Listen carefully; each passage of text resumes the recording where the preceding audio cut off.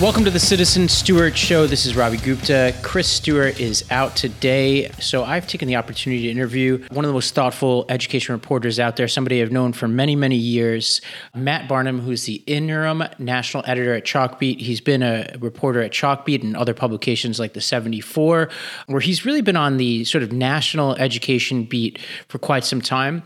And you probably remember his name because we talk about his work a lot on this podcast and other Lost Debate shows and branch shows.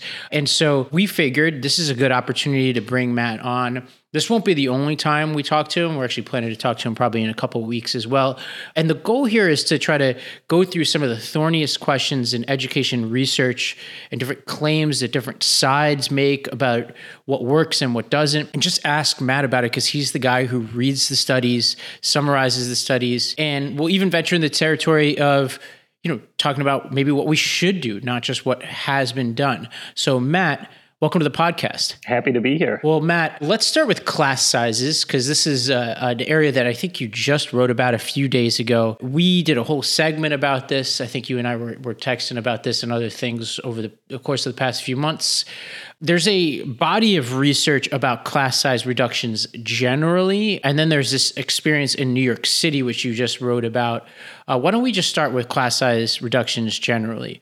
What do we know about what the evidence says about whether reducing class size actually helps students or not? So I think the short answer is it does help students. The best evidence at least suggests that it helps students. We have a number of studies. Most of them find some positive results. Some of them find pretty big positive results. Some of them find small positive results, and a handful don't find much of anything. But I think the weight of the research is that it does matter. There have been some folks who sort of have argued that it's just not cost effective to do. In my view, to reduce class size, like it would be better to improve teacher quality. Like you may have heard that old line, like it's better to have a good teacher than have a smaller class, right? But the problem with that argument is we don't really have a great method to improve teacher quality. We don't know how to do that well. Like we tried that, during the Obama administration, and the evidence that we got back was we didn't dramatically improve teacher quality. So the good thing about class size reduction is that that's like a concrete policy that you can do. We know how to do it. And so, yeah, it does seem to matter, improve test scores. There's some evidence it improves long-run outcomes. It may improve student engagement to some degree as well. And what do we know? Like what kind of class size reductions? Like does it matter if it's at the elementary, middle, or high school level? And are there certain power laws at work here? Like the claim I've often heard is that class size reductions work, but you have to reduce them pretty significantly in order to get the effects. I think I've seen you either explicitly say or tweet that there's not a lot of evidence for that claim. Yeah, I think there is not a lot of evidence for that claim, which doesn't mean it's wrong. It's just that we only have a handful of really good studies on class size, I would say. And so we just don't, and most of them are in elementary school grades.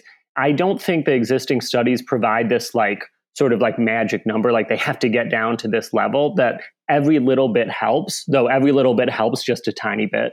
So if you reduce class size by one student, that might help, but it's going to help a very, very small amount. So we actually, I think, need more and better evidence about class size reduction, particularly at the middle and high school levels. I don't know that there's actually ever been a really high quality study of class size reduction at the high school level. Most of the studies we have are at the elementary school level. So you hear a lot of claims about what we know, and I'm generally of the mindset that we can't have a lot of confidence in much of anything about this research, just that it does seem to matter at least some degree, and we don't know how much it matters. We don't know how to make it best matter. So we're sort of flying blind to some extent. Yeah, I also think it depends on the teacher, right? And I know we're talking about at the extreme macro level, but there's some teachers who are really excellent at distilling a concept down for students, giving a really clear explanation and commanding a room. That's not always the same teacher who's really good at the sort of one-on-one, one-on-three, one-on-four instruction. And there are also differences in classroom management, effectiveness.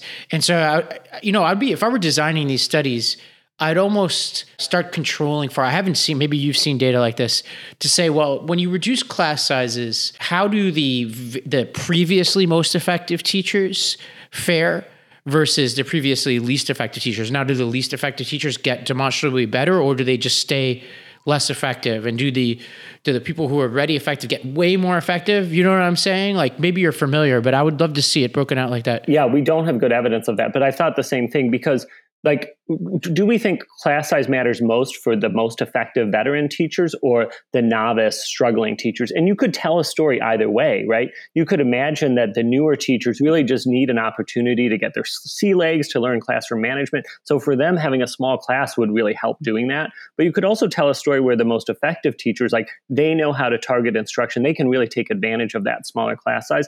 I don't think there have been any good studies that looked at that. Yeah, my sense is, focusing on the most effective teachers, my sense is the most effective teacher is going to get like 5x. I'm just making it up, but like a dramatically larger improvement than the least effective teacher if you decrease the class size enough, because the most effective teachers are really good at maintaining sort of order within the classroom and making their way around the classroom and differentiating instruction, et cetera. And so if they have fewer kids to get to, they can get a lot more done.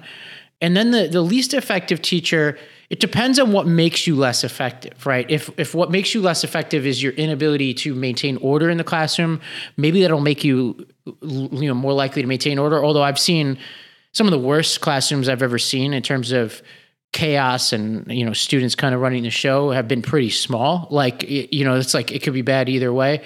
But also, if somebody is not great at explaining a concept, they're not going to get any better at explaining that concept with a smaller group of kids. So, it's tricky. My sense is, like, obviously any teacher is going to benefit if you go from 30 to 5. But the question is this the best use of that money relative to alternatives? And I think that's a good segue to what you've been reporting on in New York City with some of your colleagues, where you wrote this article a couple of days ago that raises some questions about New York, which perhaps will be the biggest experiment we've ever had in class size reductions. You looked at basically like the initial momentum and where this thing could go, and I think you found some issues.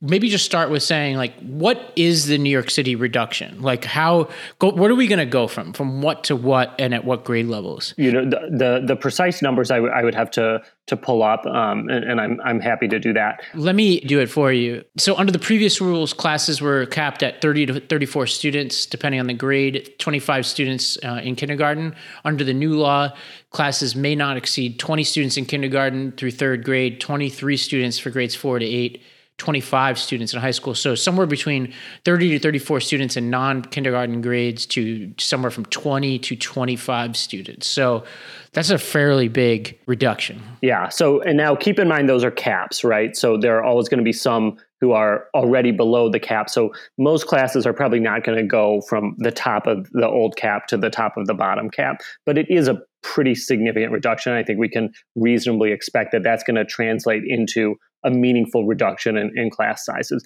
And so on the one hand, when we're thinking about the research, like, we might say, well, if we want to get something for reducing class size, we have to do a meaningful amount of reduction in class size, right? So that's a positive aspect potentially of the law. On the other hand, it's also very expensive if you're going to do big class size reductions. It's much more expensive. It also means hiring a lot more teachers. What we focused on, my colleague Alex Zimmerman and I focused on with one of our data reporters, was looking at which schools this was most likely to affect. And we showed that the more advantaged schools, the relatively better off schools in New York City, tend to already have higher class sizes. So the cap is going to affect them more, and they're going to likely see bigger reductions in class size than the least advantaged, the highest poverty schools in the city. And so that raises, a basic equity concern that the city may have to drive more resources to the relatively advantaged schools. Now, some of these schools aren't super advantaged, but to the relatively advantaged schools, they're going to get more resources than the most needy schools in New York City, which also tend to have the lowest test scores right now. Yeah, and you're talking about cost here. So New York City, correct me if I'm wrong, has tagged this at somewhere between $1.3 billion to $1.9 billion per year. This is from projections from the Department of Education and the city's independent budget office. And I think that's not including money spent on facilities that would have to be created in order to deal with this.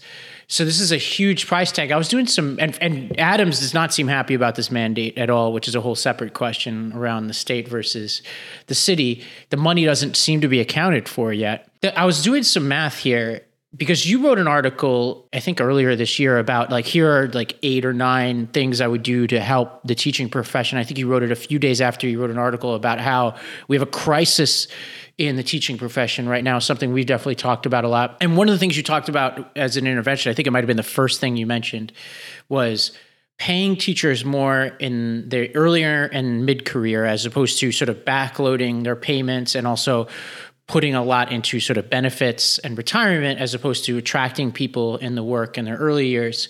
And so if we're spending somewhere between 1.3 billion to 1.9 billion on class size reduction, I think it's important to say, like, well, what else could we spend this money on? One thing could be paying teachers more.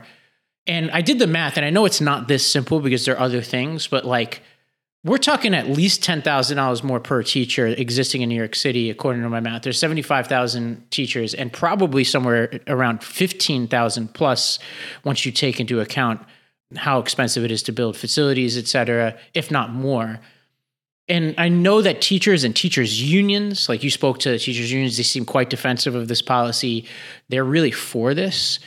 But I wonder if the rank and file teacher, if you were to ask them, all right, you're going to go from, and we're talking about caps, right? So I don't know what the average is, but let's say your class is going to reduce by 5 students. And I don't know if that's like the right number, but you could have 5 fewer students, or you could have $15,000 or $10,000 more per year.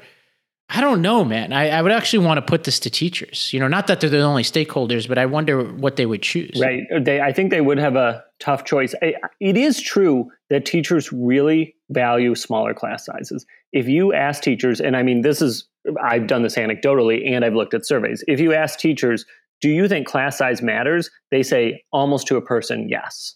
So there is some like more of a debate in the wonk community about how much class size matters versus the teacher community, which is pretty united in saying class size matters, which I do think the research mostly supports. So teachers do value this. It is an important working condition for teachers. And so there may be some teachers who, are attracted or pushed out of the profession because they feel overwhelmed with grading papers, because it's not just the moment you're in the class, but also the number of kids whose papers you're grading. But you're right about the trade-off. And from a research perspective, I don't think there's a clear answer. Like, if we want to say, like, what is the best way to use money? Should we pump it into raising teacher pay, or spending more reducing class sizes, or somewhere in the middle? I don't think there's a definitive research answer on that. And so people are just going to have to make their best judgments. Yeah. Well, and you do this for a living, and I know it's like particularly hard to parse through all the data. And one thing I think I tend to find, something I talk to Chris about a lot, is the way people react to studies. You probably live this every day. The way people react to studies, it depends a lot on what they want to see. So if I read a study about charter school effectiveness, I'm going to be like, all right, like Credo, all right, we got it. This is like, they're effective, right? And if I read something, that like challenges my worldview, and this is true of polling for sure, I'm going to bring a much more skeptical eye to it. So it makes it really hard, because most people are like this. They're kind of like, there's definitely, there are biases all over the education, like any other policy area.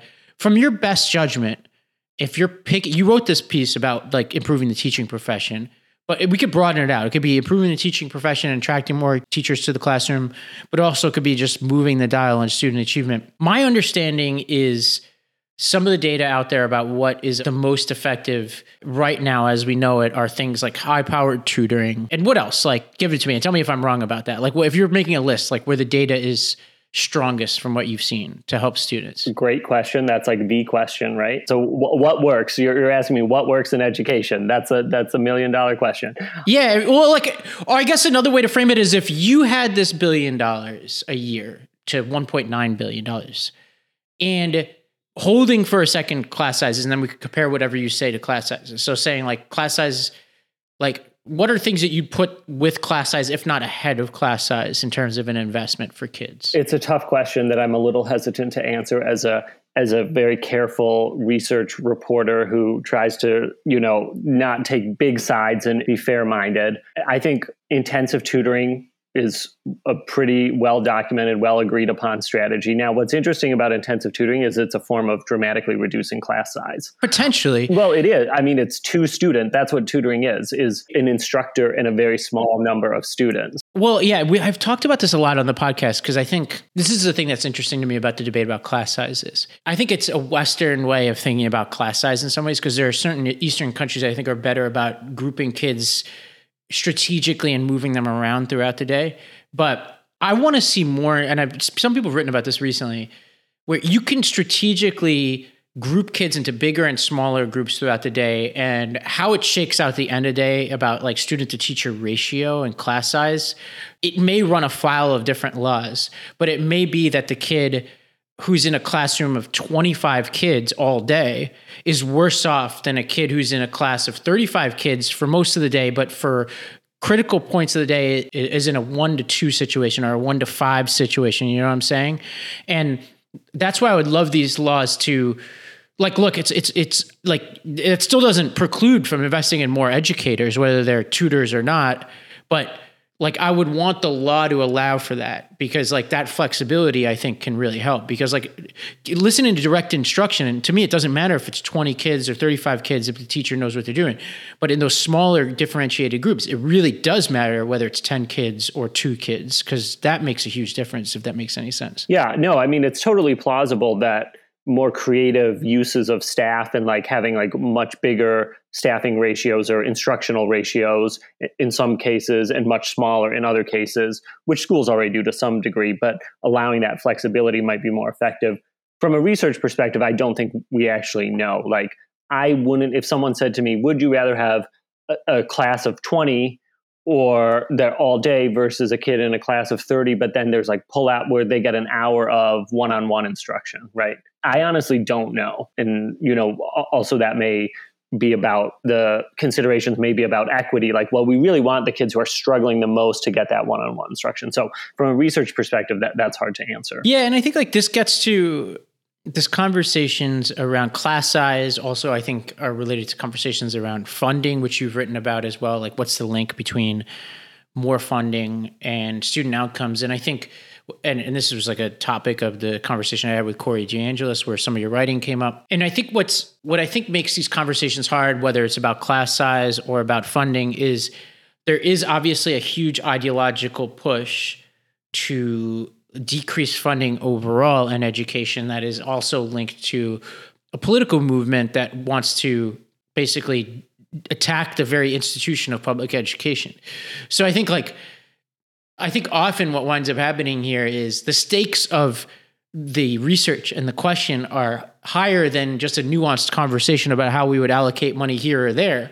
There's like a lot of people who are like grasping at this data saying, I really want to paint a picture that says public education itself is not worth investing in, if you know what I'm saying. I don't know if that's a pressure you feel. I know that you're a journalist, you're objective, but I don't know if you feel that tension in your work. I try to be objective, but it's always an aspiration for us as journalists. Yeah, I mean, the research and claims about effectiveness of various policies are always inherently political, right? And that's okay. People have political ideas and political agendas, and that are not just related to education, but are broader. And, how much we fund education is also related to how much taxes we pay. And people have strong opinions about that. And all that is well and good and fine for the political discourse. What I try to do is, look at the educational research and come to a reasonable conclusion based on that research. On the funding front, there have been a number of studies that have come out recently, a few dozen studies, and most of them do show that there's at least some link between funding and student outcomes. Yeah, and like, how do you read that data? Because it's such a general question, right? Like, is more funding better for student outcomes? Like, there's the regional difference. Like, I would imagine like more funding in Idaho is a different conversation than more funding in New York City, right? Or, more funding in Mississippi, but also like more funding for what, right? Like if that money is going towards earlier retirements or better retirement packages, that's great.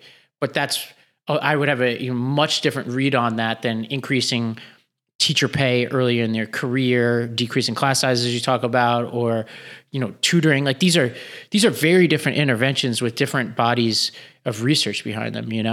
And I don't know if there's any of the data has been that specific about how the money's spent. I think the good and bad of this school funding research data is that it's mostly, there are a couple exceptions, but it's mostly agnostic on what the funding is spent on. It's mostly saying like their money is going in. We don't really know how it's spent, or if we do, we only have these very big categories and we don't know what's really making the difference. But then we look at the end and we see whether there was an improvement in student outcomes, right? And so that's bad in that it's not super helpful. If you talk to the leading researchers on this and you say, I'm a school district official, I got more money, how should I spend it? They'll hem and ha, and they won't really say anything useful because and that's not their fault. There's just not really good data on this, sort of like how I hemmed and hawed about like, okay, what do we really know about reducing class size? I gave you some like very broad outlines, like it probably makes a difference, but I didn't offer the sort of specificity that actual policy makers have to choose based on. So what's good about that research is it indicates that on average, in most cases, what school district officials are spending money on when they get extra money seems to make some difference in terms of test scores and long run outcomes. And that is, encouraging. It doesn't mean that they're spending it perfectly. I mean, it's very unlikely that they're spending it perfectly, almost impossible. It doesn't mean that there couldn't be better, different uses of that money that could produce even better results. Yeah, I do think one thing that worries me from the practitioner perspective then is, well, how do we motivate people, right? Because you've written about pandemic learning loss recently. You've written about the crisis of the teaching profession, and there are many different causes, but one thing that I definitely experienced in the work is a relativism about it, which is like you go work your heart out and then people are like, well, like we don't know what works, right? And it's like, nobody wants to go into a profession or invest in the profession or try bold things if the end result is, well, hey, like on the one hand, this, on the other hand, that. Like I do worry that like the whole sort of body of evidence in education plus the conversation around it is like, we don't really know. Try whatever, I think obviously I cover education research and I'm like into education research. Like I like it. I'm fascinated by it. I think it can help us understand the world and I think it can help us improve schools for kids ultimately. And that's why I write about it and think it's important. And also the more I've been covering this stuff, the more I have come to understand and appreciate its limitations and to realize, look, these very complex research studies by people at like top universities with PhDs who are doing fancy math, they can tell us something really meaningful about the world, but there's a lot that they still don't understand and that they're just going to keep chugging along to try to understand it better. But we also have to just use judgment, understanding that judgment is flawed, but like professional judgment, pedagogical judgment. Like if you're the chancellor of the New York City schools or a New York state policymaker, I don't think anyone's going to be able to tell you, here's the right class size policy. You have to triangulate with different sources of evidence from research, from talking to teachers, from talking to parents, from political constraints to make judgments that are going to be imperfect. And I think once you come to understand that this research can only get us so far, that's a little bit freeing. Now, I don't want someone to hear that and be like, oh, well, now I can ignore the research. Well, I think the research is, the academic research is a very powerful and important source of evidence that we should pay close attention to as well. Yeah. And, you definitely, you write these pieces that kind of summarize the research, but you have written pieces where you basically say, well, and I might be misinterpreting them, but like, this is kind of what I would consider. And, the one that really stood out to me is where you talked about what you do, to help the teaching profession. And what you wrote was, number one, you'd raise teacher pay early and mid-career. 2, pay teachers more in shortage areas. 3, turn first-year classrooms into an apprenticeship. 4, have more support for student discipline.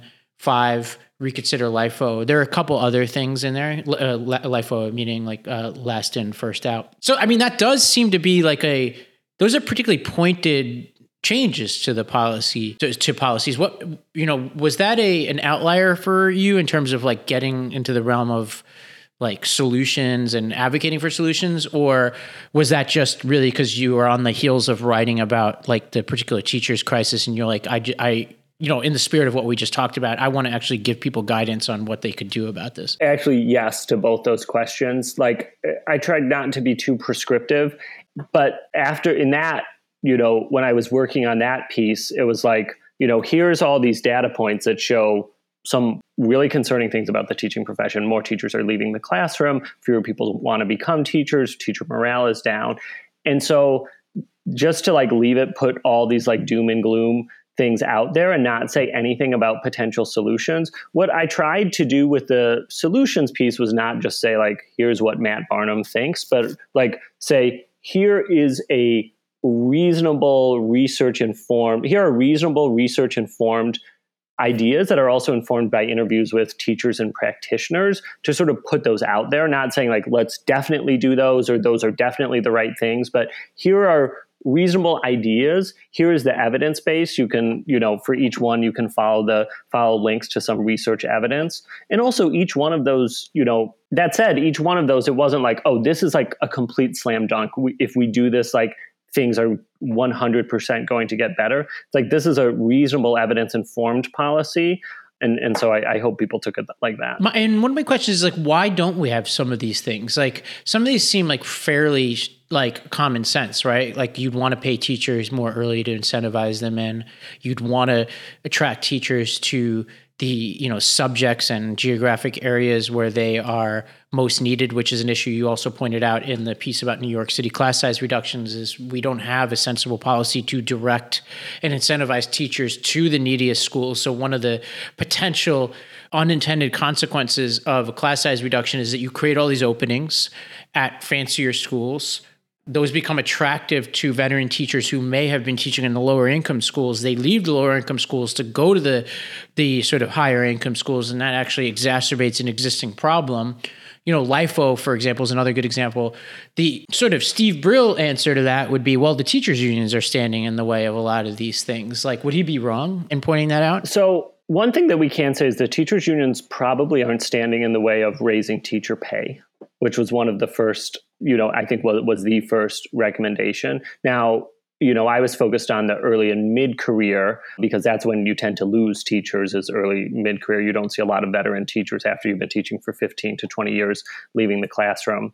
And if you look at states that don't have particularly strong teachers unions, they don't have super high early or mid-career teacher pay. They also often don't pay extra for shortage areas. I'm not sure their LIFO policies. They may be less likely to have last in, first out policies. So you really have to go sort of policy by policy to talk about what the political barriers are, and the other, some of them I think might just be like inertia barriers. Like one thing that I included that was a smaller thing that I think can make a big difference was like reducing unnecessary barriers to teacher certification. Like oftentimes it's just a pain to get and stay certified, and if you talk to teachers, they'll say that.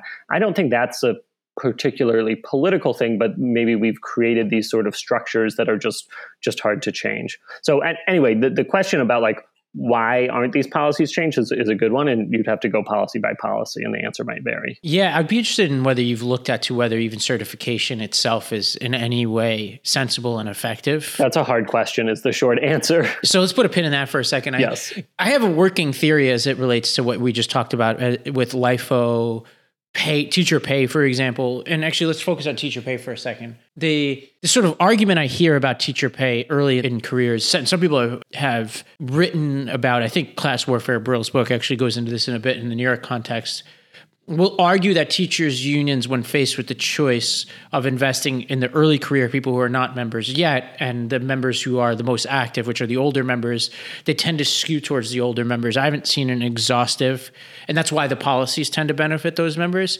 Now, assuming for a second that there's something to that, which it makes some sense. My theory on teacher pay and the outlook that you just talked about is, and it's for sure true, because I ran schools in Tennessee and Mississippi that have pretty low teacher pay, although Mississippi's getting better. The red states have one reason why teacher pay is low, which is they tend to underfund public education generally. And so like that, there's going to be pay issues no matter what.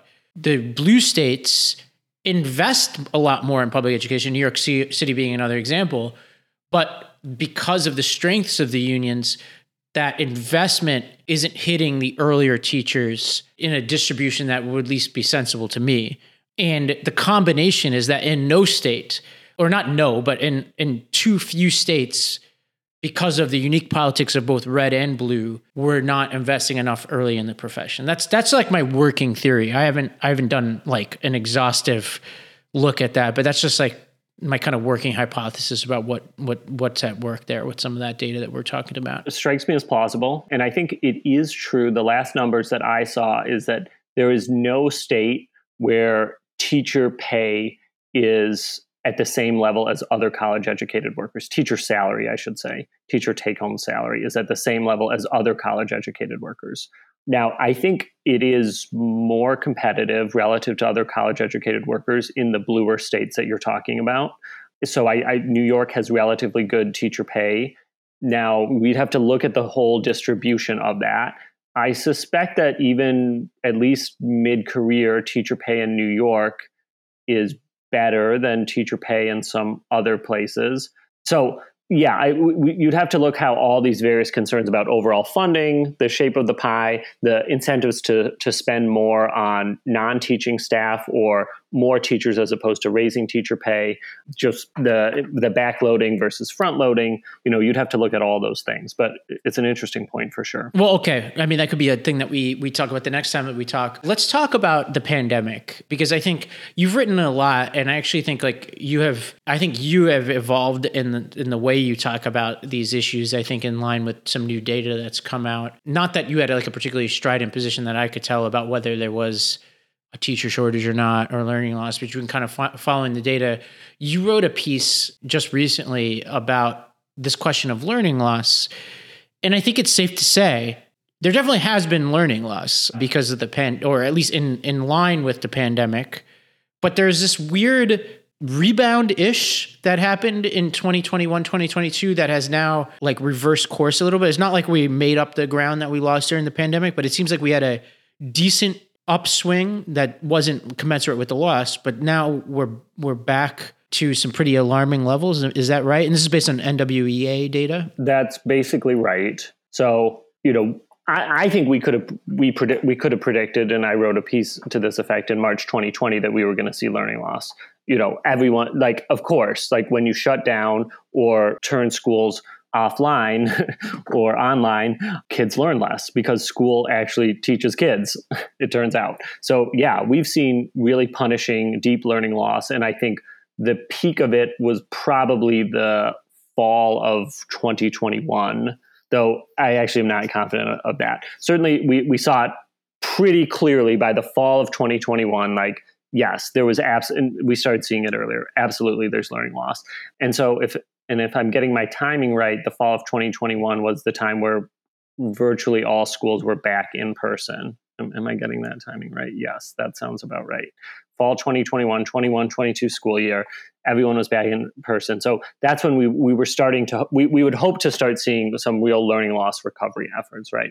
So the first year that we had from NWEA, which is a testing company that has been tracking students whose schools give them the test, that first year, 21, 22, we did start to see some evidence of recovery. And other data points, including state test scores, showed the same thing.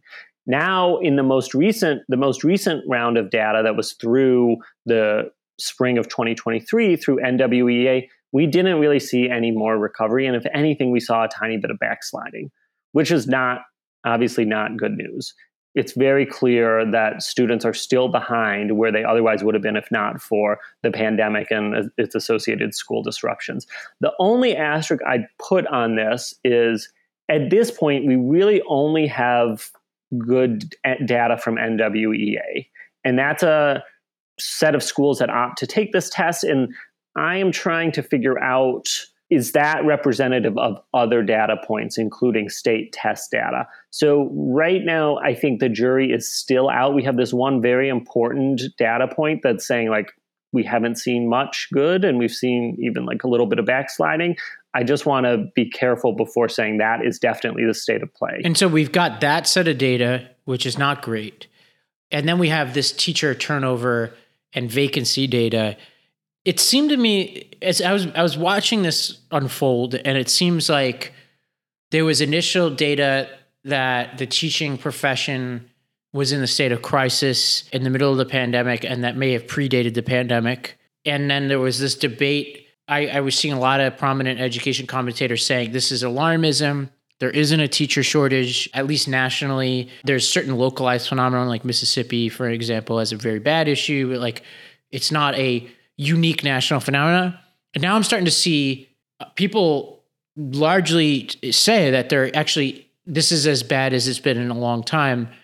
What is the story nationally? Like, is it as bad as it's been? And is there any sense of, did it begin before the pandemic, during the pandemic, after the pandemic, or do we not know? So this is a really hard question, both for like boring like data reasons that like we don't really have the data that we might want, and because the data that we do have is often coming on a significant lag.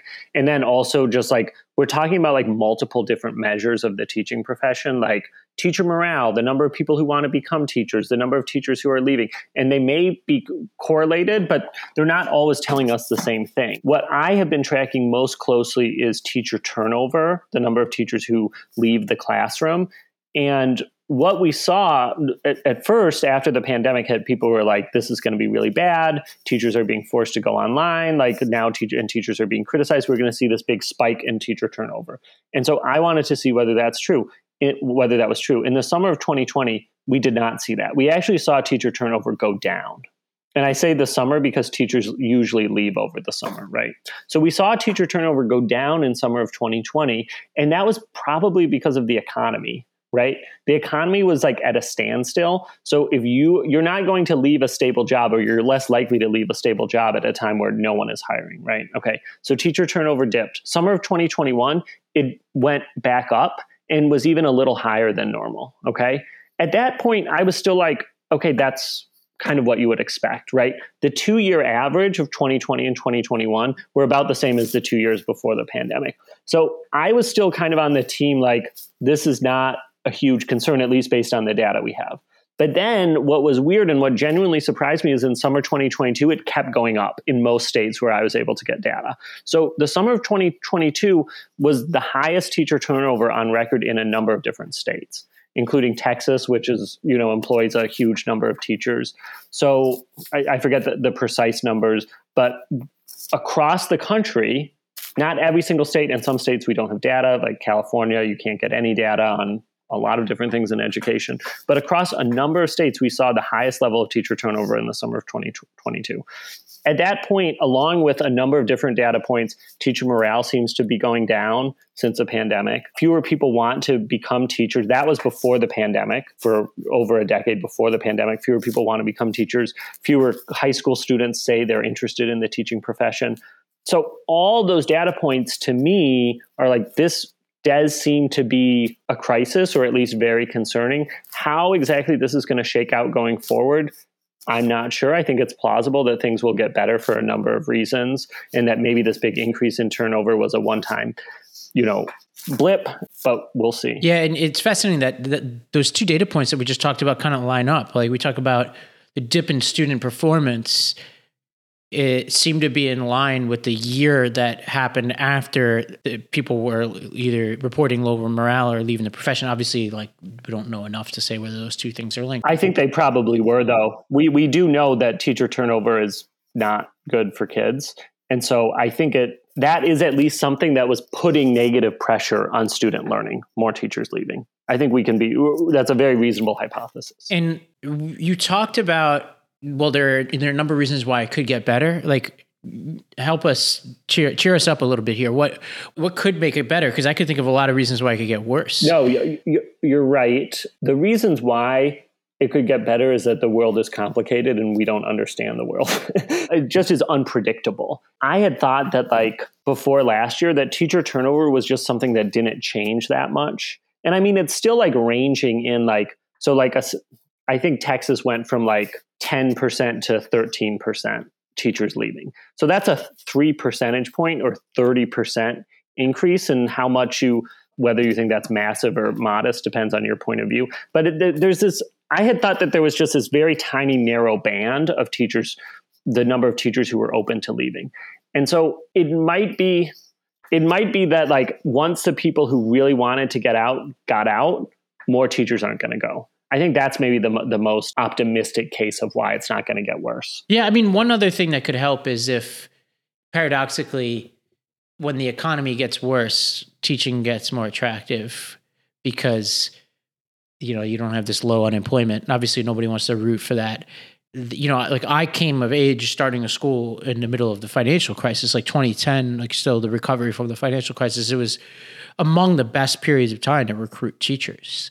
It also was that sort of height of the sort of education reform glow. So it was easier to recruit teachers, particularly for charters. But I felt like the market itself was a lot different than you hear from people now, where they're just really hard to find people generally or good people specifically. I think you're exactly right to think about the teacher labor market as interacting with this broader labor market for college professionals. And it depends how the job market in education looks compared to the job market elsewhere. So after the Great Recession, right when the Great Recession hit, in 2008, schools were not facing deep budget cuts at that particular moment, or maybe it was 2007. So while other places are laying folks off, schools may still be hiring or at least not laying folks off so it looks attractive. But then schools did get hit with budget cuts at a time where the rest of the economy was recovering rapidly. So schools, depending on how the economy plays out, depending on funding for education, the federal relief money, schools are often on sort of a lag. So they may look with the rest of the economy, so they may look good at first and be attractive places to work at first, but then they're often much slower to recover. That's what happened with the Great Recession. And I think that's one of the reasons why fewer people were training to become teachers, why that went down sharply. Yeah. Yeah, it seems like this problem is so deeply entrenched because even, what's interesting is we talk about, 5, 10, 15 years ago, with a sense of nostalgia almost for the profession, but it wasn't even in a great place then, the profession itself. And obviously there's a lot written about how the teaching profession is treated in other countries, et cetera. It seems like there's a prestige issue too, which is linked to the money issue, but it's not solely a money issue. Is it not solely a money issue? I don't know. What is a prestigious profession that isn't very well paid? I don't know that there are that many. Yeah, I mean, I use it to say in your solutions, it wasn't like you were all right, one, give teachers more money. You included things like turning the first year classroom into an apprenticeship, more support for student discipline, last in, first out, which is it's not money, it's job security. Right. So I think paying people more money makes a lot of sense. But in a lot of places, plumbers make a ton of money. Right. Especially around here where there's a really good, strong trade union. When I grew up in Staten Island, being a plumber is a super attractive job. But there are it's not like people look around and treat plumbers with the prestige that you would, pick another profession that makes the same amount of money, right? A good example is acting, right? With the actors strike, what's been wild in looking at that data, I wasn't fully familiar with it, is actors don't get paid a lot of money. And actually in New York City, the data I look at is actors make less than teachers. But if you're sitting at a table with an actor you recognize from Orange is the New Black, or anybody, including me, a podcaster, the most prestigious quote unquote job at that table is the actor, right? So I think it's tricky, right? Or a good example is the medical profession where, Stephen Brill in his subsequent book, The Bitter Pill, talked about how hospital administrators, people who sell medical devices and equipment, et cetera, often make more than the average doctor. at those hospitals. Now, like same test, like you're at a table with people and somebody's like, well, I sell, radiology equipment, and somebody else is like, I'm a surgeon. You're going to be like, okay, that one person's got in a more prestigious job than the other. And you're still seeing people motivated to be that surgeon when they're in college versus they kind of stumble onto the job selling equipment. So yes, like you want to pay the profession more, but it doesn't solve the underlying. It in and of itself doesn't solve the problem. It is a important component of solving the problem of prestige of the profession. It's a really interesting point. I think there are some professions that have these intangible benefits or non-benefits, including acting or even being a writer. Like creative professions seem like fun and cool, right? And so sometimes you may be able to get away with underpaying those professions and retaining some of that prestige. Whereas some other professions seem like really hard or daunting or uncool, like selling medical devices doesn't seem like the most cool profession. So maybe you have to pay, and you need really talented people to do it. So maybe you have to pay people more to be able to attract people. I do think an interesting thought experiment is like, what would happen to teacher prestige if we doubled teacher pay overnight, if we just decided that's what we're going to do? I think that it would go up a lot. Yeah, I agree. It would go up a lot. But I think like part of the question is like, why don't we? Like in a lot of these places, you've looked at the same data I have. Like the spending in New York City, for example, on schools has gone up dramatically since I was a kid. But the teacher pay, especially in the first half of your career, has not gone up commensurate with that spending. And so like there's just a lot of tough questions. And it's not because of some, right-wing conspiracy that hasn't happened. These are blue states, and it's not like blue states depriving the schools of money. They're finding more and more ways to spend money. They're just not spending it on the profession in the ways that are driving that, at least that initial pay and the prestige of the profession. Like another good example though, in this prestige thing that I find fascinating is firefighters, right? Like firefighter and a teacher, I haven't looked at the data recently, but I would imagine teachers and firefighters in New York City make about the same amount of money, but it is also the professions are looked at very differently.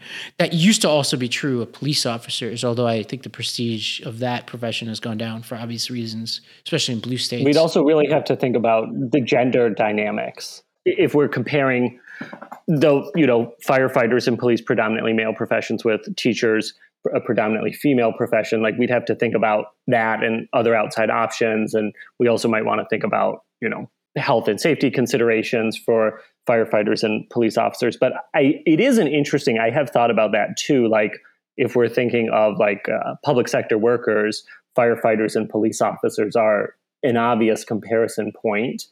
I don't know. I would guess that firefighters and police officers in New York City are paid more than teachers, but I'm not sure. It's a good and interesting question. Well, I'm going to ask ChatGPT, which is never wrong. I'm going to do ChatGPT, which will be a few years old. Average teacher versus firefighter pay. I actually don't know what the answer to this is going to be.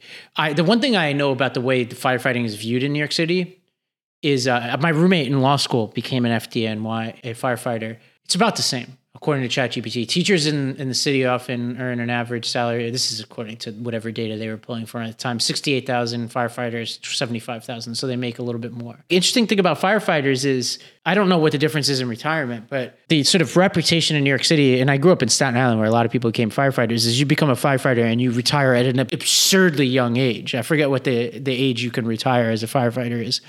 And I don't know if that's true of teaching. I hope not, but that was a perk that was well known in my neighborhood. Teachers do retire earlier than other college educated professionals, but I would guess not as early as firefighters. I don't know that. I think going back to your earlier point about, why haven't we doubled teacher pay? I think that is the right question. Like, even if there was some political consensus about doubling teacher pay, it's not clear technically how to do that, how to ensure that happens.